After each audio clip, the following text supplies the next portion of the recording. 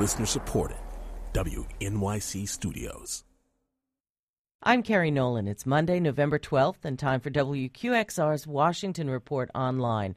Joining us now, as he does every Monday, is David Sanger, Chief Washington Correspondent for the New York Times. Good morning, David. Morning, Kerry. David, let's start with the scandal everyone in Washington is talking about. David Petraeus resigned Friday as the director of the CIA.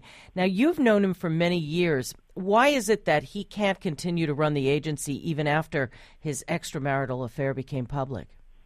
You know, Kerry, many people in Washington have been asking this because obviously we've had presidents, senators, other senior government leaders who have been caught in such awful situations and have also stayed in office. But in General Petraeus' case, I think it was very much his sense that he was running a non-hierarchical organization in the CIA where your ability to lead the place is very much a function of your moral authority. He's asking people to go into the most dangerous places, do a lot of dangerous work, do things that are probably illegal in a lot of countries, and they have to know that he's got their back and that he's got the authority to back them up. And I think he felt that with this revelation, which was a surprise to all of us who knew him, that he could not carry on in that fashion. So I think he sort of took the commander's way out.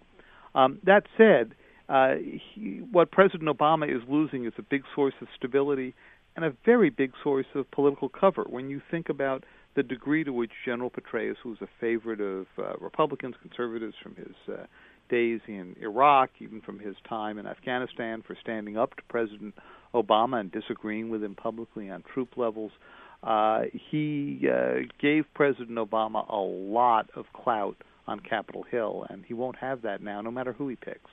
You wrote in this morning's Times that the need to find a new CIA director comes at an awkward time for the president. Why is that, and who are the leading choices? Well, partly, Kerry, it's because the CIA is facing this Benghazi investigation into what happened in Libya that resulted in the death of the U.S. ambassador in September. Partly it's because the CIA is entering into a new era where it's relying more and more on drone attacks over Pakistan, Yemen, and elsewhere, cyber attacks, Iran, and other places that are changing the nature of the place. And partly it's because within the CIA, the counterterrorism arm has risen in prominence so much over the analytics arm. That could end up driving some of the choices for a successor. I think that the choice within the CIA building would be Mike Morrell, who's the deputy director and came up through the analytic division, very calm, very quiet, not very well known publicly, but somebody President Obama has gotten very comfortable with. Another possibility is that President Obama could reach into the basement of the West Wing and pull out John Brennan, a longtime CIA operative who's been running the counterterrorism side of the White House. Some people think this would be a demotion because in some ways Brennan oversees the entire intelligence community right now. In the few seconds we have left, David, President Obama won re-election almost a week ago. What was the biggest surprise for you? I think the biggest surprise to me is that the Romney camp was so surprised. I mean, here they were looking at essentially the same poll data that the Obama camp was looking at and coming to a radically different conclusion, and a conclusion that turned out to be wrong. They undercounted the number of people who would come out for President Obama. It's not that they made an error in the number of people who would come out and vote for Governor Romney.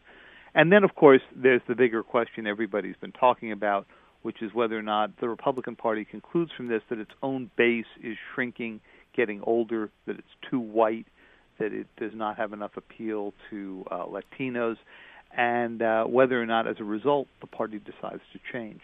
Thanks a lot, David. Thank you, Kerry. New York Times Chief Washington Correspondent David Sanger. I'm Kerry Nolan, and that's the Washington Report on Classical 105.9 FM, WQXR.